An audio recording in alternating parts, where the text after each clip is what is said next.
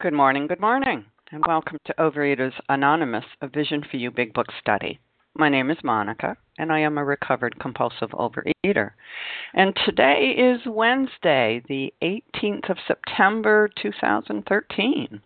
And today we're reading from the Big Book. We are in the chapter Into Action, and we are on page 80, and we are going to start with the very last paragraph at the bottom of the page that starts, "The chances are that we."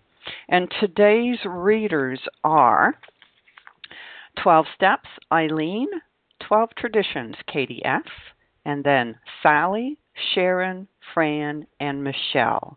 And the share code for yesterday, Tuesday, the 17th of September, is 5147. 5147. OA Preamble. Overeaters Anonymous is a fellowship of individuals who, through shared experience, strengths, and hope, are recovering from compulsive overeating.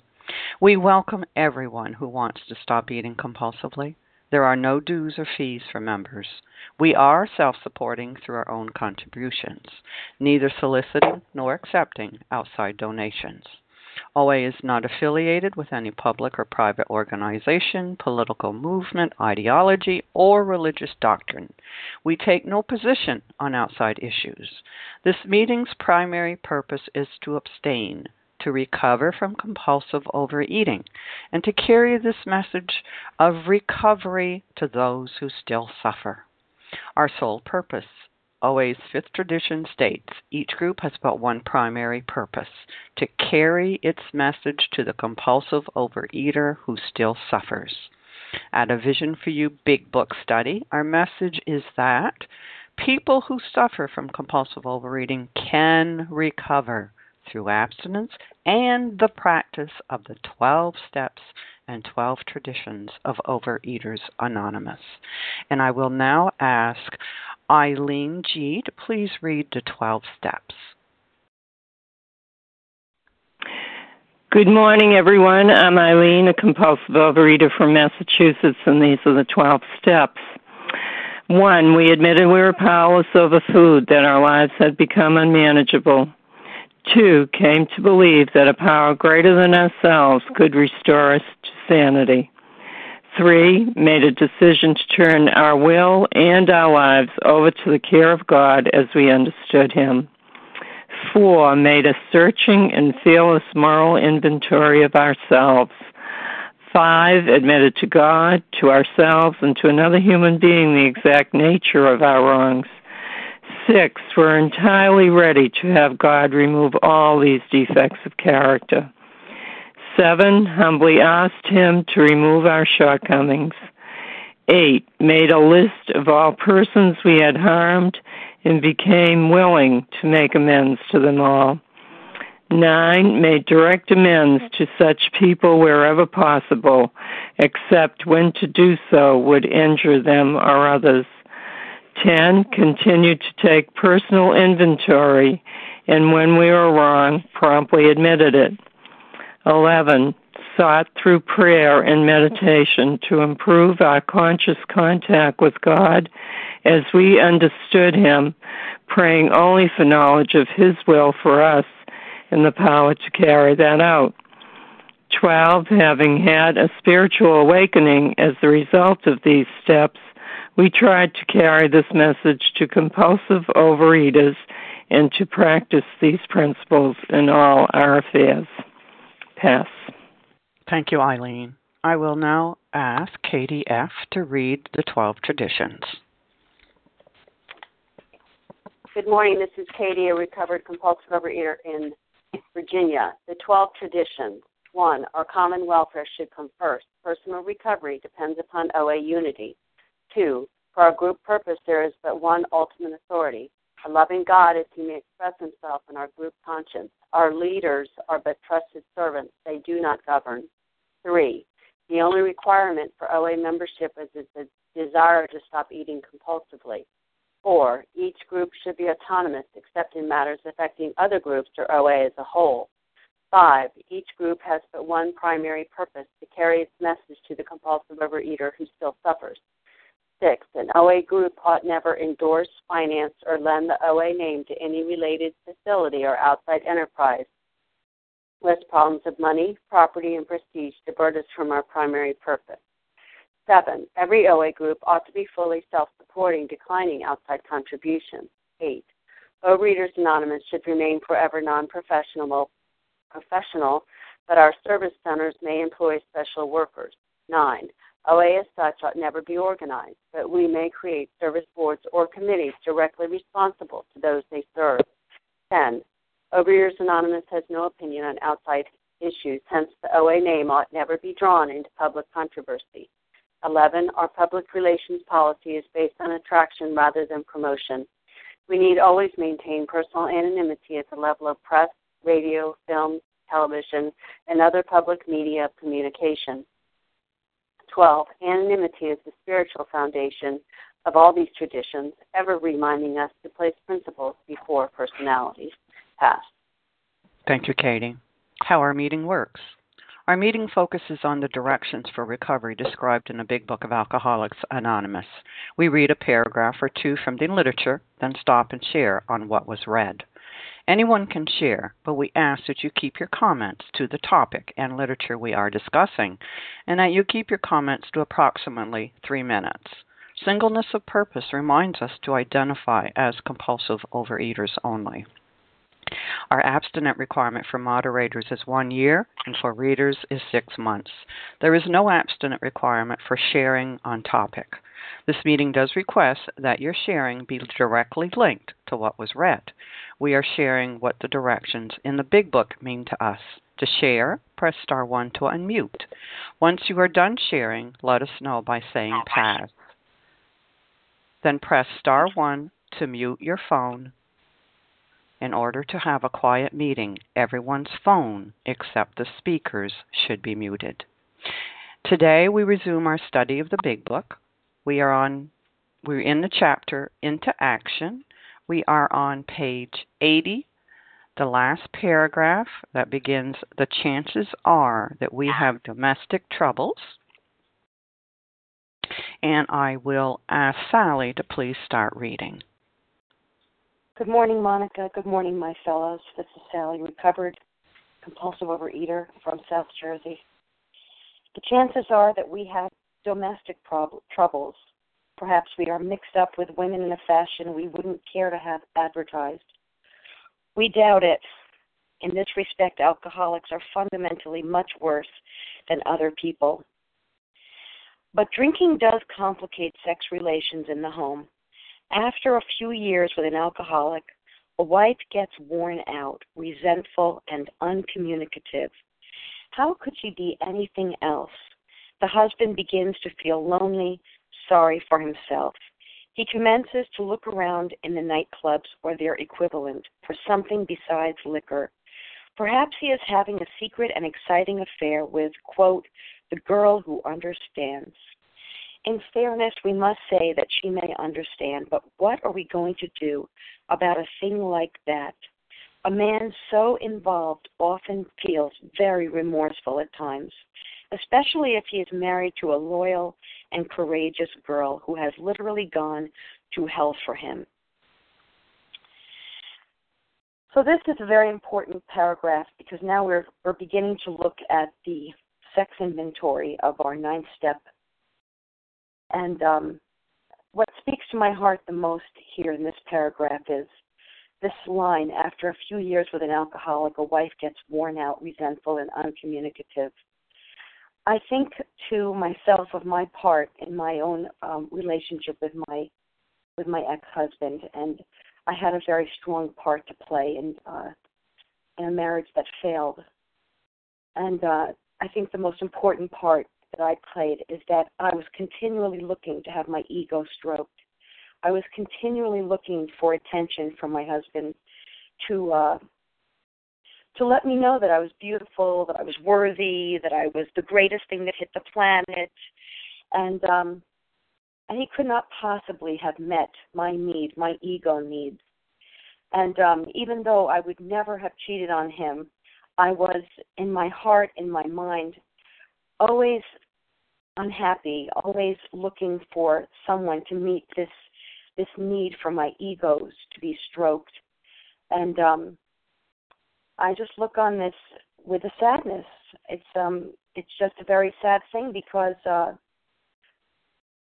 especially because I was married to a man who was very loyal, and when I look at this line, especially if he is married to a loyal and courageous girl who has literally gone through hell for him, I just look at this line and I think, yeah, I was married to a man who was very loyal, and although he has gone off the deep end, it's really, I can't help but look at the situation and think how much I play a part in this. This is a very tough one to look at. I think that the reason why the sex inventory is on here, why are they asking us to do this? Why are they asking us to look at something so personal and share something so personal? And it's very clear to me that it's because herein lies our deepest relationships. They're asking us to look at our relationships, to look at our troubled relationships, and they are usually related in some way, shape, or form to our sex conduct.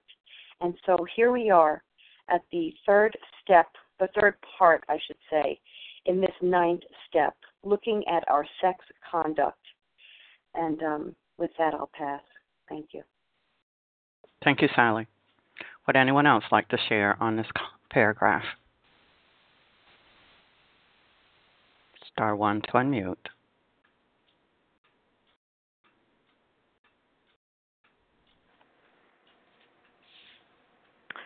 This is Paula. May I share?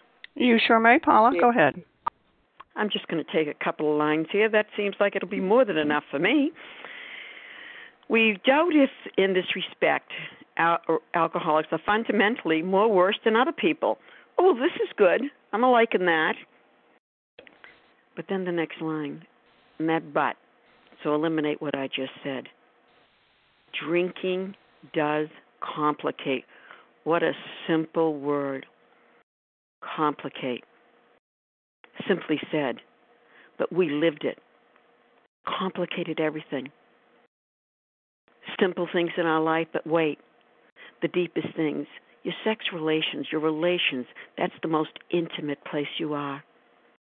And even there it complicated because we couldn't see it as it was, but as we want it to be. And always, as the lines go on, and I'm not going to go far, after a few years with an alcoholic, a wife gets worn out. Honey, we got a whole chapter on the family afterwards and to the wives. Let me tell you, they're on the firing line. They're on the firing line. They're trying to understand what we can't even understand, those who live with us. The husband begins, and there it is. Always comes back to being selfish, doesn't it? I won't look at me, but let me look at you. To feel lonely and sorry for himself. Self-imposed crisis. For what he did himself, he started the ball rolling here. But this is to take a look at.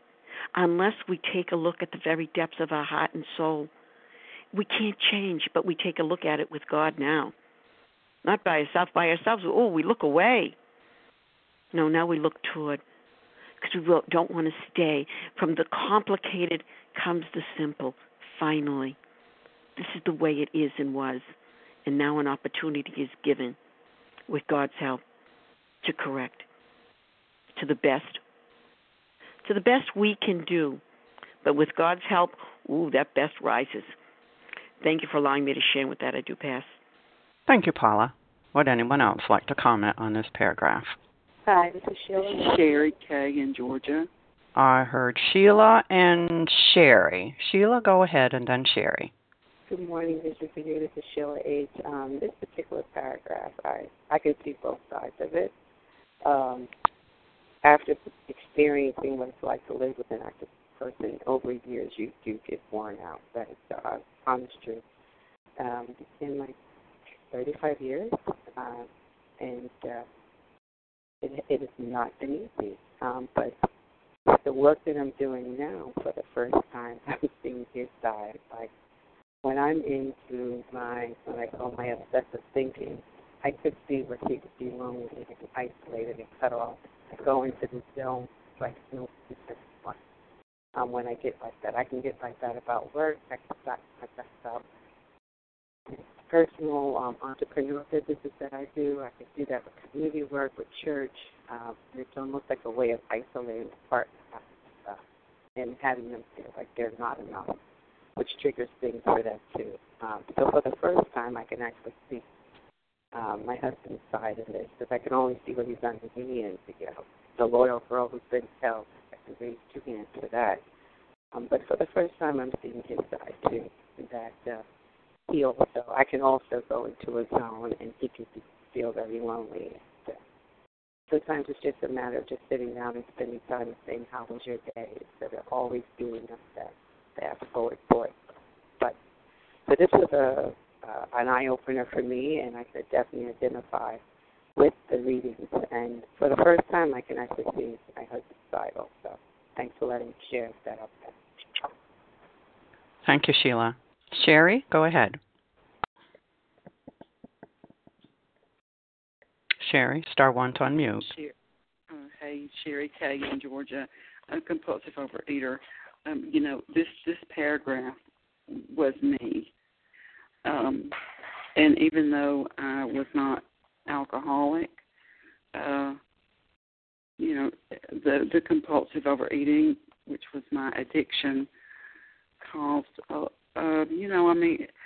when I look at this, I think it doesn't matter what the addiction is. It complicates life.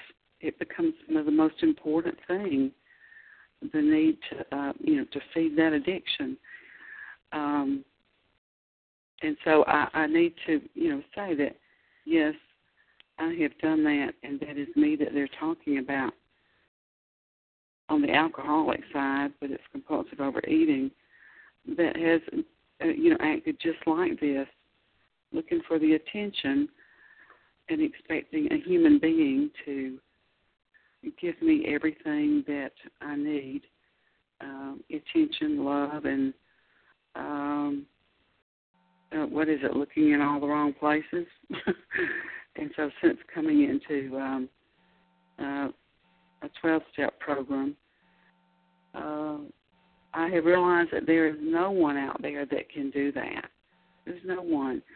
We're asking for somebody to be perfect, and that's just not possible. So what a relief it was for me to realize, to learn and know that my higher power is the only source that can fill my needs. He is perfect, and that's where I go, and it has calmed my insides, along with being abstinent,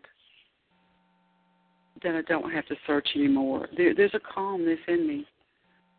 And I'm not saying that that I have little bits of, sometimes more than bits of insanity in the brain chatter, but there's, life is just so much better.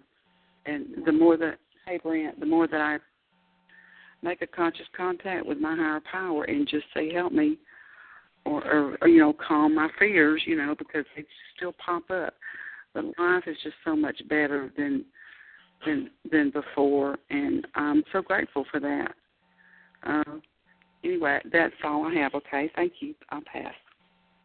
Thank you, Sherry. And this is Monica, and I'm going to jump in here for a minute. So here we are in the chapter Into Action, and we are reading about the 9th step. The 9th step, making our amends. Making amends. Direct amends to such people wherever possible. And so here in this chapter, they're saying, people, we got domestic problems too because of our addiction. And that drinking does complicate sex relations in the home. And I don't know about you, but the first couple of times I read this, I thought, I'm a compulsive overeating. What are they talking about? This doesn't relate to me. But by this time when you get to step 9, hopefully it's bless them, change me, and my thinking has changed, and God is helping me see me. I have to turn everything around and look at me, my part, my actions, my attitudes. It's not them. I can't change them, but I can change me. And here, it's like, well, yeah, Monica, when you were binging and in the food and a bitch, your poor husband didn't know when he walked in that door at night what he was going to be facing. Can any of you relate to that? You know, when I was in the food, I didn't want people to see me. I didn't want to go to parties with my husband. I was too fat. I didn't have anything to wear. Do you not think this didn't affect our relationship? It did. Because I'm a compulsive overeater, and I thought only of myself. So now I'm thinking about this. You know, what have I done with this with my husband, our relationship? Yes. I may have made him feel a little lonely and sorry for himself because I certainly wasn't giving him any attention. And, you know, this is making me look at this stuff, and I need to make amends for my behavior to him. And this is part of step 9 here. We're making our amends. And with that, I'm going to pass. And would anybody else like to share on this paragraph before we move on? Michelle. Michelle, go ahead, Michelle. Hi, this is Michelle, recovered compulsive overeater, and I just want to piggyback onto that, what you said, Monica. I was looking at those last two lines in that I guess they're not the last two, but the two lines that jumped out to me is the step 9. But what are we going to do about a thing like that? A man so involved often feels very remorseful. And so for me, when I was doing step 9 and looking at my relationships and my intimate relationship with my spouse, I was looking back, kind of doing a little rationalization because, you know, here this guy's talking about the girl who understands. And so I was looking for attention too, for someone who would understand me. Not that I was wanting to look and understand my spouse, but it was all about me. It was that selfishness and self-centeredness. And we said that we were going to go to any length to clear up the past. Got my list from step 4, and my spouse was on it. So I'm asking myself, I'm feeling uncomfortable here, but I know in step 9 I need to move forward. So I ask, and, you know, what am I going to do about a thing like that? And then it says, you know, a man so involved often feels very remorseful. And, remorseful and feeling remorse is what's going to bring me back to the food. Remorse is, an uncomfortable feeling. I'm reading from a definition now, from, a sense of guilt and regret for wrongs done.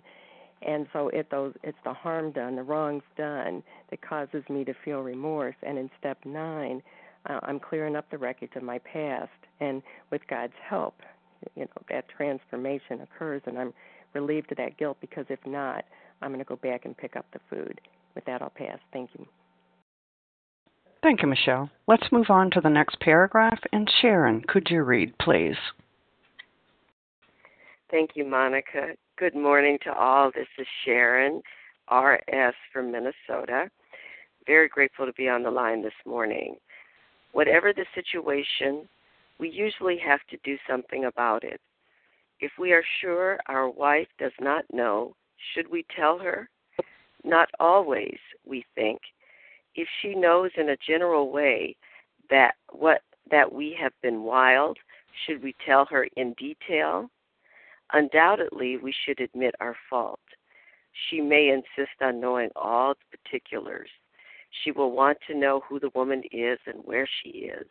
We feel we ought to say to her that we have no right to involve another person. We are sorry for what we have done, and God willing, it shall not be repeated. More than that, we cannot do. We have no right to go further. Though there may be justifiable exceptions, and though we wish to lay down no rule of any sort, we have often found this the best course to take. Well, I thank God that this is one thing that I did not do. I wasn't unfaithful to my husband in terms of an outside relationship. Although one might argue that my relationship with food may have constituted an unfaithfulness, because I would get involved with my food to the extent that I could not really form a healthy relationship with any person. But the first sentence, whatever the situation, we usually have to do something about it. And in looking at this paragraph, now though in my marriage, I wasn't faithful with an outside person, when I was in doing my fourth step, I had to look at my previous relationships and break those down. And I had to ask whether it was appropriate for me to go to have a conversation with particularly two people who I felt that I had harmed in how I was selfish and self-seeking and just did not handle the relationships in an appropriate manner. And I was counseled by my sponsor to write out the amends. And I wrote it out, what I would say, and I put it in an envelope, and I was prepared to either send it or go and have a conversation. But in talking to fellows, it was felt that I had to ask the question, what would my husband, is this something that I could either talk to my husband about, or would he approve? And in both cases, because of just what we were having to deal with in our relationship at the time, it was felt that it was not an appropriate time for me to be going and even talking about these old relationships. And so just looking in that situation of being sensitive to my husband and focusing on what I needed to do to make amends and to be right in our relationship, it was determined that I needed to be prepared if God were to bring these individuals into my life to make those amends. But at that time, I was just to write the letter, write the amends out, put it in an envelope, and just set it aside until I dealt with my current relationship with my husband. And there was a lot of work that I needed to do and a lot of amends, a lot of cleanup that I needed to do so that there would be that ability for me to even openly talk about what I would be, anything outside. So that's the way I dealt with that. And the other thing that comes to mind is one of the stories in the back of the book where it's acceptance was the answer. And I learned a lot about relationships from reading that story about how I look at my partner in my relationship today, how I look at him affects how his response to me. So it's me, it's changing me, it's working on me. And as I work on me, he looks different to me. As I've been working on my recovery, on changing the way, on getting rid of my character defects, I have begun to see my husband in a whole new light. I've begun to see how I have affected him. And some of the things, quite frankly, I can't change today. I've done harm to him that has changed the structuring of our relationship. I can't do anything about it. I just have to accept that. And I have to lovingly recognize that I have done things that have changed him such that I can't blame him for some of the way that he responds to me. And so I have to step back and let God be the one to step in and make our relationship right. I can't get in there and ding around and try to make it right. I have to practice acceptance and lovingly allow the healing to take place in our relationship. And with that, I pass. Thank you, Sharon. Would anyone else like to comment on this paragraph? This is Kim. Kim, go ahead, Kim. Good morning, Monica. Good morning, my fellows. My name is Kim G., and I'm a recovered compulsive overeater from South Jersey. If we are sure our wife does not know, should we tell her? And I'm just going to back up and use this as a general teaching with this line, because we have to understand that amends is not confession. There is a difference between confession and making our amends. So we need to look at, are we just going to throw up on somebody so that we can feel better, and we're going to leave them in turmoil? That's not the purpose of an amends.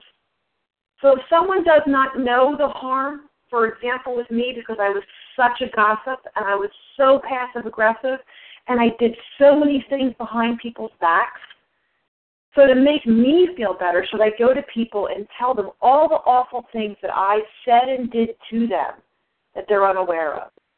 No. Because that's a way for me to unload my guilt and my shame and to push it on somebody else. So that's why it's so important. We have to understand what is the harm that is done. And we are making amends for that harm. It's not about us confessing so we feel better. So just to give you a couple examples, my brother, who I hated for years because it's so stupid, but he was blonde hair and blue-eyed and thin and had girlfriends, and I got the brown hair and the brown eyes, and I had a weight problem, and I could never get a boyfriend. And I would be so nasty behind his back, and I would roll my eyes, and I would complain about him, and I never supported him, and I never gave him any support. So should I go to him and tell him all those awful things that I did behind his back? No. What I did is I went to him and I told him I'm sorry that I wasn't the sister that I should have been. That I saw what a wonderful man he had grown up into. How much I respected the way that he handled his marriage and being a father. And that I was proud to be his sister. And even if I wasn't his sister, I would want to be his friend. Because that is the amends. That's the things that I did not do to him that I should have done when we were growing up.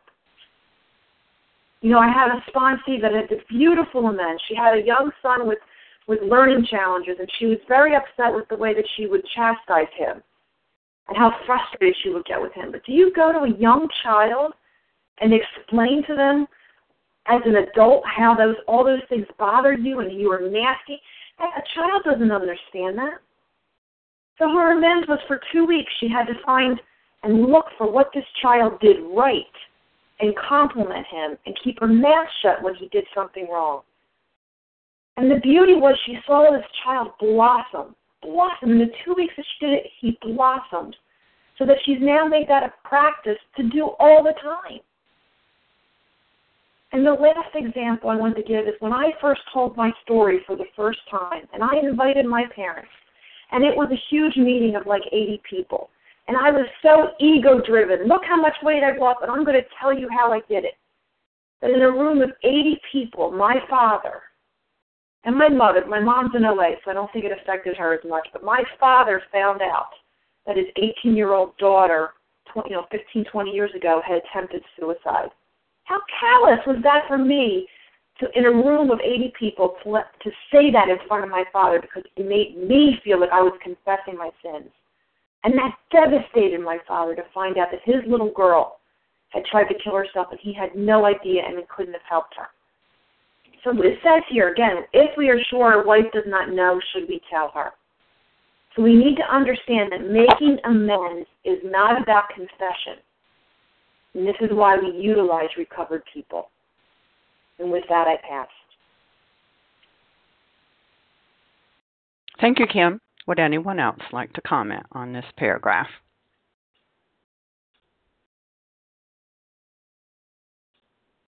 Star 1 to unmute.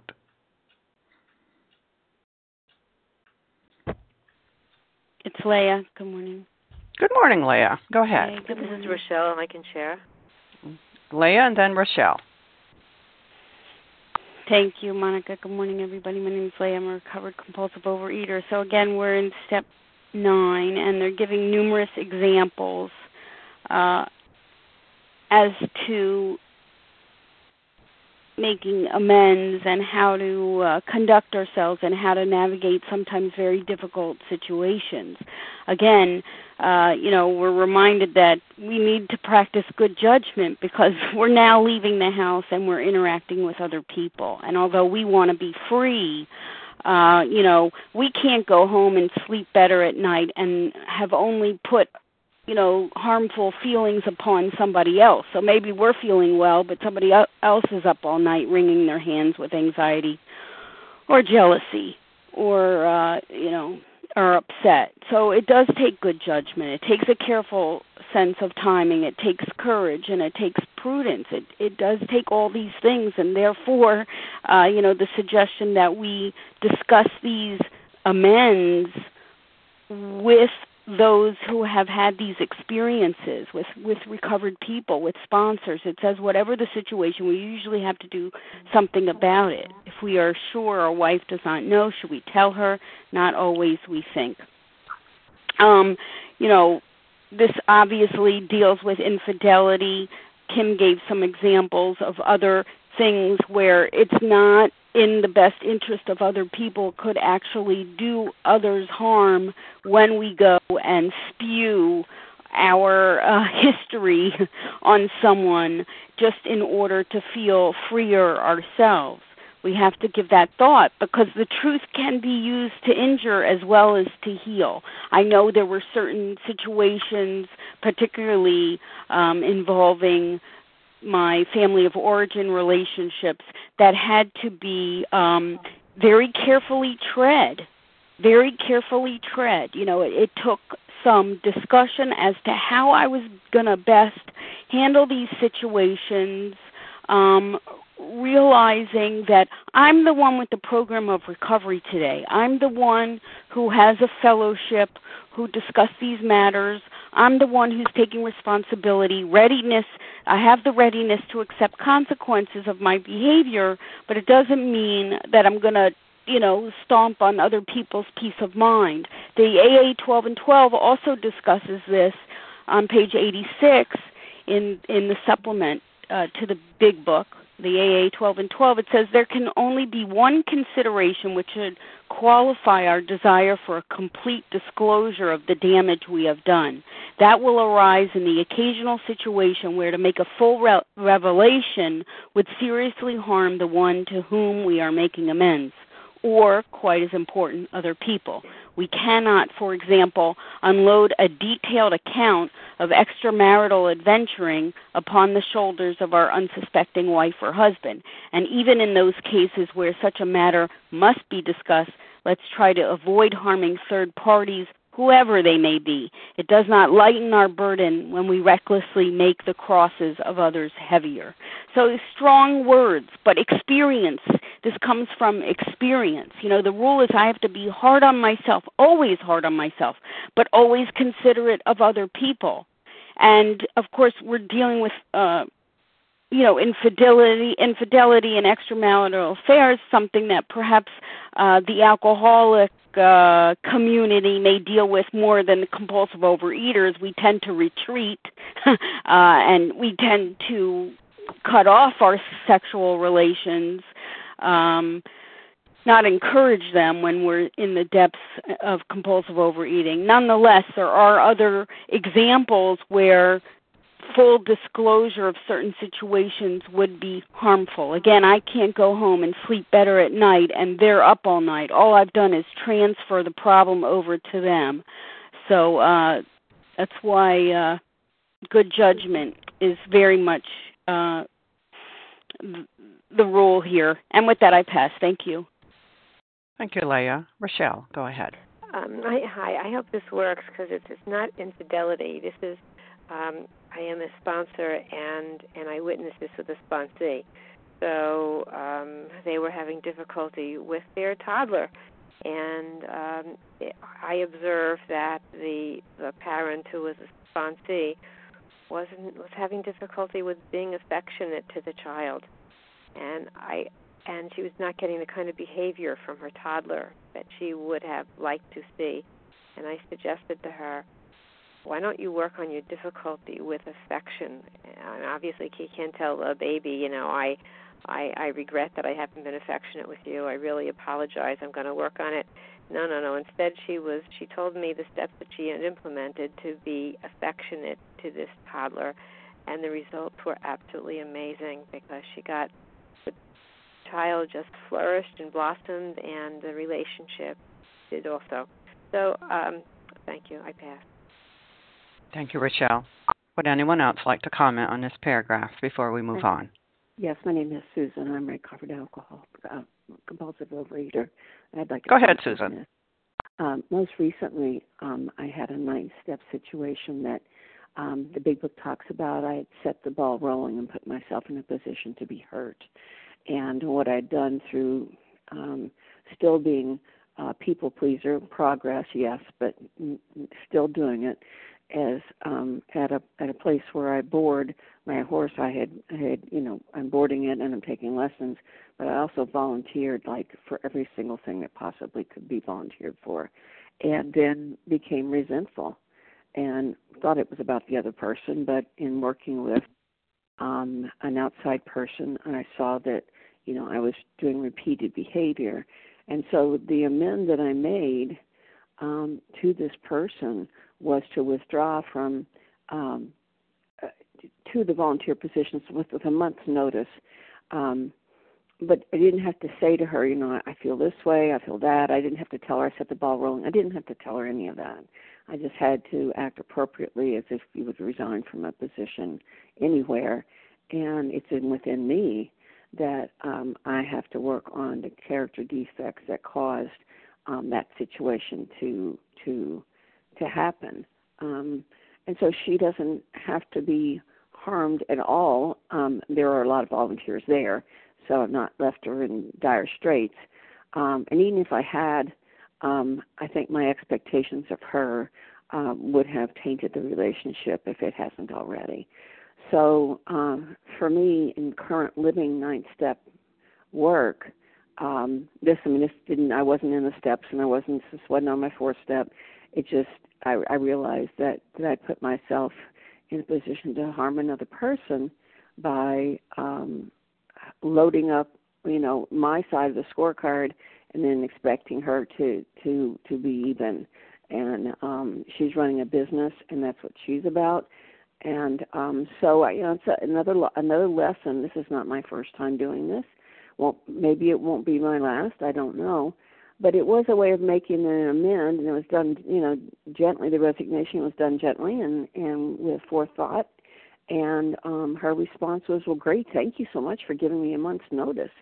And so now we're back on a ground. I have a choice now. We're back on a ground where, she's the owner, I'm the boarder, and I have a chance to heal myself more, and probably her too, but not with disclosing, all of every single thought I've had about this, or every piece of anger, or every word I've said about it to myself and my husband. So for me, that's another way that living amends, continue on through our lives in recovery. And as soon as I recognize them, or they were shown to me through, and this actually happened by listening to the Friday meeting,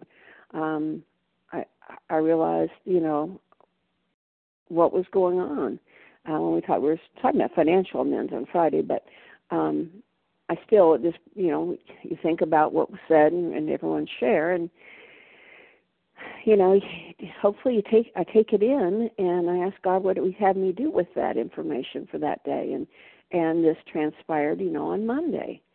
So I just want to thank the group for the privilege of being here, and to God for hearing, and getting myself righted in the relationship, because it's an important one to me.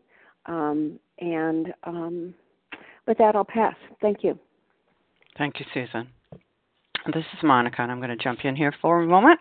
Whatever the situation, we usually have to do something about it. And yes, we're talking about step 9 here, and step 9 is made direct amends to such people wherever possible, except when to do so would injure them or others. So we're looking at making amends, and there's different kinds of amends, and that's what we have to do something about it. If somebody deserves a direct amends, then that is what we need to do, and always review this with a recovered sponsor, what you're going to say, what you're going to say, so that you do not harm the other person. And like was said before, this is not confession. We're making amends. And then if we're not making direct amends, then, like has been brought out in many of the shares, we can do living amends. And living amends are being nicer, being loving, being tolerant, keeping my mouth shut. And that we're trying to change us and be better people. That's spiritual awakening, personality change, our thinking, our attitudes are changing. We're changing us with God doing this for us by doing the work. And I like the prayer here. We are sorry for what we have done, and God willing, it shall not be repeated. And that's where our living amends come in. We don't keep repeating the same behavior we've been doing before. And with that, I will pass. And someone has their phone unmuted. Can you please mute? And let's go on to the next paragraph. And Fran, can you read, please? Good morning. This is Fran, compulsive overeater. Our design for living is not a one-way street. It is good for the wife as for the husband. If we can forget, so can she. It is better, however, that one does not needlessly name a person whom she can vent jealousy. Perhaps there are some cases where the utmost frankness is demanded. No outsider can appraise such an intimate situation. It may be that both will decide that the way of good sense and loving kindness is to let bygones be bygones. Each might pray about it, having the other one's happiness uppermost in mind. Keep it always in sight that we are dealing with that most terrible human emotion, jealousy. Good generalship may decide that the problem be attacked on the flank rather than risk a face-to-face combat. And for me, this is really a good paragraph, 2 paragraphs, because when we're sharing to do our amends, we don't want to get into the other person. If there was another person involved that we were having an affair with, or whatever it was, even an emotional kind of flirting, that we get the significant other jealous about it. So we can share in a general way and change our behavior, and that's the best way to go about it, rather than needlessly naming a person and then stirring up that jealousy, because once that emotion gets triggered, it can really go to places where we don't want to go and our spouse shouldn't have to go. So it's just, and as the next paragraph says, having the loving kindness and the understanding to not hurt your significant other any further. And I pass. Thank you. Thank you, Fran. Would anyone like to comment on these 2 paragraphs? This is Sally. Oh, go ahead, Sally. Good morning. Good morning, Monica. It's still Sally, recovered compulsive overeater. I'd like to just share on these first 2 lines. Our design for living is not a one-way street. It is as good for the wife as for the husband. And in fact, it is good for all.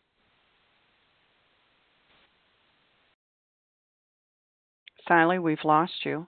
Are you still there? Oh, I'm sorry, Monica. Thank you. Did you hear anything I just said? I heard you read the first 2 lines, and that was about it. Okay.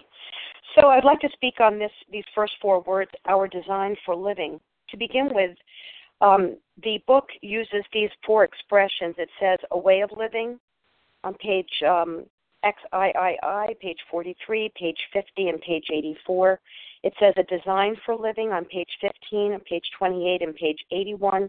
It says a manner of living on page 58, and it talks about principles by which he is living on page 98. And this is important because in at least once in each of the chapters in the first 164 pages, it talks about this way of living. And I looked at this, and the last few days I've been looking at this quite a bit, and I found on page 13 in that wonderful Bill story the elements of a way of living. And the elements for this design of living or way of living, the elements are belief plus willingness plus honesty plus humility. And the word humility, I just want to remind you, means the absence of self-pride, self-will, or self-assertion. And it goes on to say here on the bottom of page 13, when it talks about this, let me just read this. When these things, my friend promised when these things were done, I would enter upon a new relationship with my Creator, that I would have the elements of a way of living which answered all my problems. Belief in the power of God, plus enough willingness, honesty, and humility to establish and maintain the new order of things were the essential requirements. That is a very powerful sentence that speaks in every chapter of this first 164 pages, where it includes the sentence, a way of living or design for living, a plan, a manner of living, or principles by which he is living. And so this is something that is strewn throughout these pages. And when it says it here, our design for living is not a one-way street. It is as good for the wife as for the husband. And I believe that we'll see that it is good for the family. It's good for our nation. These are very important principles that they're being translated to us in this 164 pages and even throughout the stories. Thank you for letting me share. With that, I pass. Thank you, Sally. Would anyone else like to comment on these 2 paragraphs? This is Paula. May I comment? I heard Paula and someone else. Helena. Okay, Paula and then Helena. Thank you. This would be Paula, recovered compulsive overeater. I'd like to zero in and scoot down to this line on 82. Each might pray about it. Transformation here. Having the other one's, happiness uppermost in mind. This here is when we see, when was the other one's happiness uppermost in mind? It might have even been in my mind, but uppermost? Oh, no. Now we see the change. But I want to go on to the next line. Keep it always in sight. You know why? Because you kind of, and all of a sudden, it's not as clear. Wait, get back here. Keep it always in sight that we are dealing with that most terrible human emotion. Now look at the emotions that we've been talking about, fear and resentment and anger. Wow. But look at the way it describes this one. The most terrible human emotion, jealousy, because it goes everywhere. It doesn't just go to one person, one thing, one place. It'll go to all of them. You got a better house. You got a better husband. Oh, your children are better. Let me tell you what jealousy means if you haven't lived through it. Uneasy through fear of, or of account, or preference given to another. How come God treats them that way? How come God gives them those gifts? Where are mine? suspicious. In love, apprehensive of rivalry. How come they got that job? I was so much better. Anxiously fearful. Ooh, anxiously fearful. What a combination.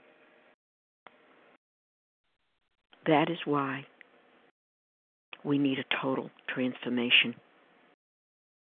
This most terrible human emotion.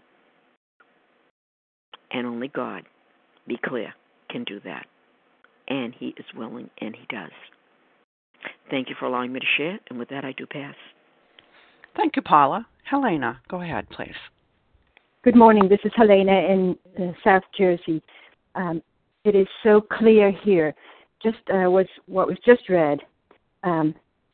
Having the other one's happiness uppermost in mind. Is this not the total opposite of selfishness? Selfishness and self-centeredness, which have, of course, caused us not only to be compulsive overeaters, but also to hurt others around us. And this is the opposite of selfishness and self-centeredness. The Big Book is very wise. No real rules are laid down. They're giving us guidelines. Have the other one's happiness uppermost in mind. If we look at the foreword to the first edition, to the second edition, it explains that the acceptance of AA grew in leaps and bounds because of A, recoveries, and B, reunited homes. And the only way to have a reunited home is to stop being selfish and to have the other one's happiness uppermost in our minds. So really, as in everything else, there are really only a few very simple, straightforward guidelines here. And the first one is, of course, that the root of our trouble is selfishness and self-centeredness, and that there are some very difficult situations that we may have to deal with in step 9, and we are to keep the other one's, not our own, happiness in mind. Pass. Thank you, Helena. Thank you to everyone who has shared. We will now close with the reading from the Big Book on page 164, followed by the Serenity Prayer. And Michelle, can you please read A Vision for You? Yes, this is Michelle, recovered compulsive overeater. Our book is meant to be suggestive only. We realize we know only a little. God will constantly disclose more to you and to us. Ask Him in your morning meditation what you can do each day for the man who is still sick. The answers will come if your own house is in order, but obviously you cannot transmit something you haven't got. See to it that your relationship with Him is right, and great events will come to pass for you and countless others. This is the great fact for us. Abandon yourself to God as you understand God. Admit your faults to Him and to your fellows. Clear away the wreckage of your past. Give freely of what you find and join us. We shall be with you in the fellowship of the Spirit, and you will surely meet some of us as you trudge the road of happy destiny. May God bless you and keep you until then.